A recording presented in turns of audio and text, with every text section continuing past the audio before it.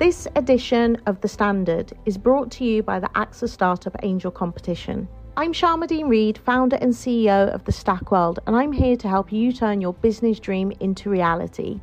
There are 6 chances to win the competition, including 2 top prizes of £25,000, mentoring from myself and leading UK founders, plus business insurance for a year thanks to AXA. Go to standard.co.uk/AXA Startup Angel for details on how to enter and complete your entry by the 2nd of June 2024. Good luck.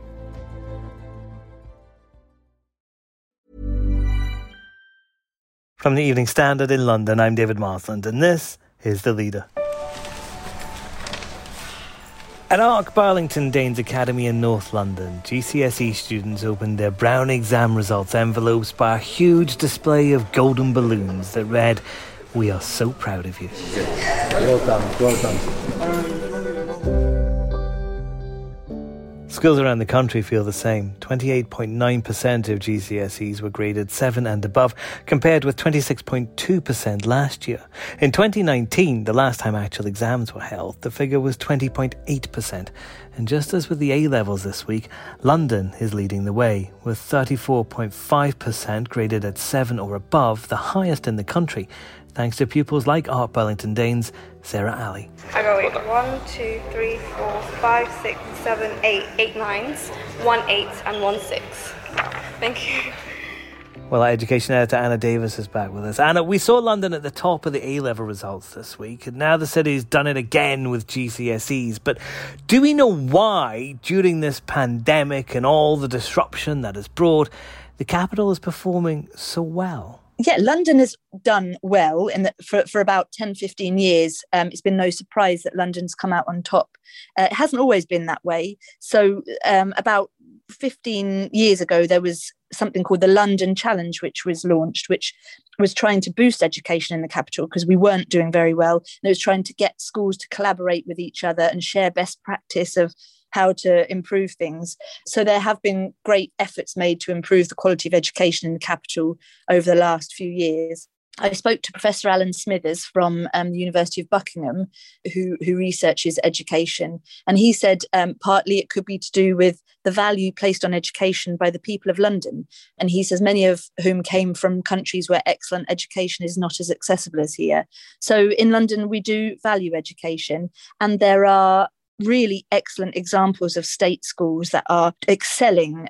On Tuesday for A-levels, we heard about Brampton Manor School in Newham, which was getting more people into Oxbridge than Eton. So we've got real pockets of excellence in our state schools in London, and a real value that people place on education. But when you compare the state schools to the private schools, it does appear, at least on the surface, that private schools are doing better with these results. Yes, 61.2% of all GCSEs at private schools were given a grade 7 or above, so the top grades, which is a huge amount. But that was second to selective state schools, where 78.4% of grades were the highest. So they're doing massively well compared to comprehensive schools, where just 26.1% of results got the top grades. But when you look at how they increased compared to last year, private schools saw their top grades increase by the highest amount, so by 4 percentage points, which is a greater increase than any other type of school. So people are concerned that somehow private schools are pulling even further ahead.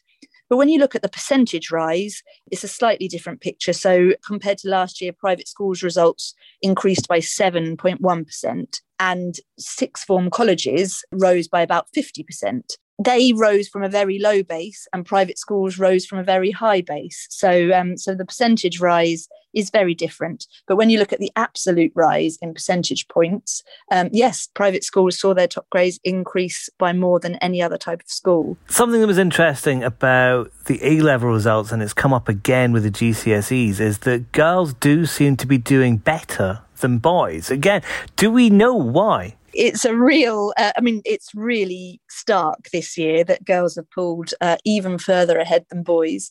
Nobody wants to put it down to any one thing. Exam boards are very keen to say it would be speculation to say why girls are doing so much better than boys. One of the exam boards said there is evidence that the pandemic has affected boys and girls differently on their well-being and their mental health. And so potentially boys have been affected more by that.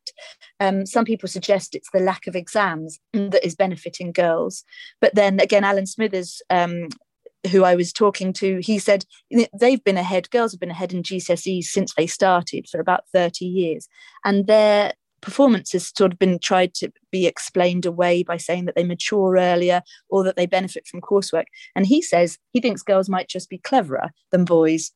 Now, the schools minister, Nick Gibb, was asked about this morning, and he said that's obviously a nonsense. But I think more research is going to be done into why girls are performing so much better. So there was a 9 percentage point gap between girls and boys this year. Last year, it was 8 percentage points. And the previous year, in 2019, when exams were last held, it was about 6.5 percentage points that they were ahead by. So it's growing each year. So what could be interesting is these students who have sat their GCSEs now will be going on to do their A-levels.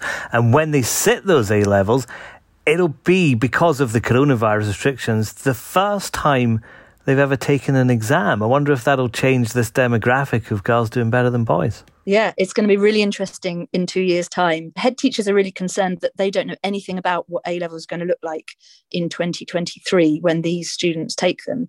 So we already know that students taking A-levels next year, there's going to be some mitigating factors. They're going to know things in advance, what they need to focus their revision on, and there'll be more choice in the questions. But the government hasn't said anything yet about the A-levels the next year, which is what these GCSE students will be taking. And head teachers have complained all through the pandemic. They haven't had information quick enough for them to actually act on. So they are worried that this first year of A-levels for these students about to start in September will be wasted if they don't know exactly how they're going to be assessed. I was talking to Kevin Stannard at the Girls' Day School Trust, who is a little bit concerned that these students are going to be the most over-tested in history, because when they start their A-level course, teachers aren't going to know how they're going to be assessed. So they're just going to want to keep giving them lots of tests along the way so they get some objective data in case exams are cancelled again and they have to do teacher assessment again.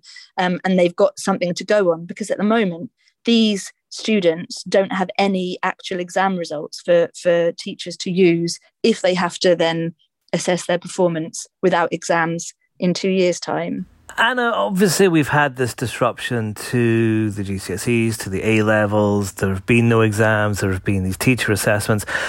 Is there a concern that as these students go forward, people won't take their results as seriously as in previous years? Yes, I think there's always, every year, people say that there's too much grade inflation. This year, it's not even grade inflation. It's a completely different kettle of fish. People are saying it's like comparing apples with oranges, and you have to sort of take these results just for this year and they can't be compared.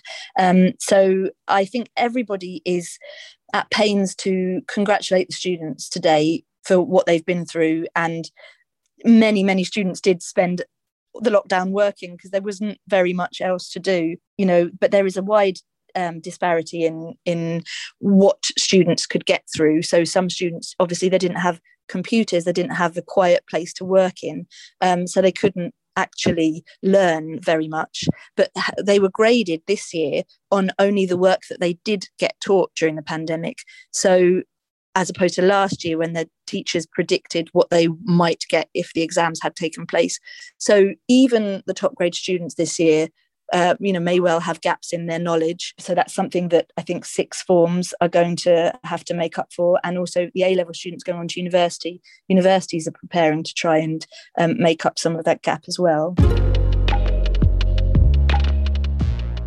Head to standard.co.uk for more on the exam results and the latest breaking news. That's the Leader Podcast. We're back tomorrow at 4 p.m.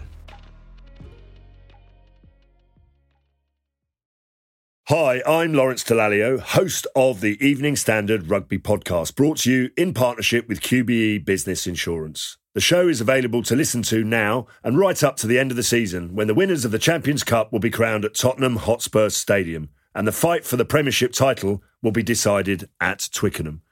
QBE is one of the world's leading insurers, and they will help your business build resilience through risk management and insurance solutions.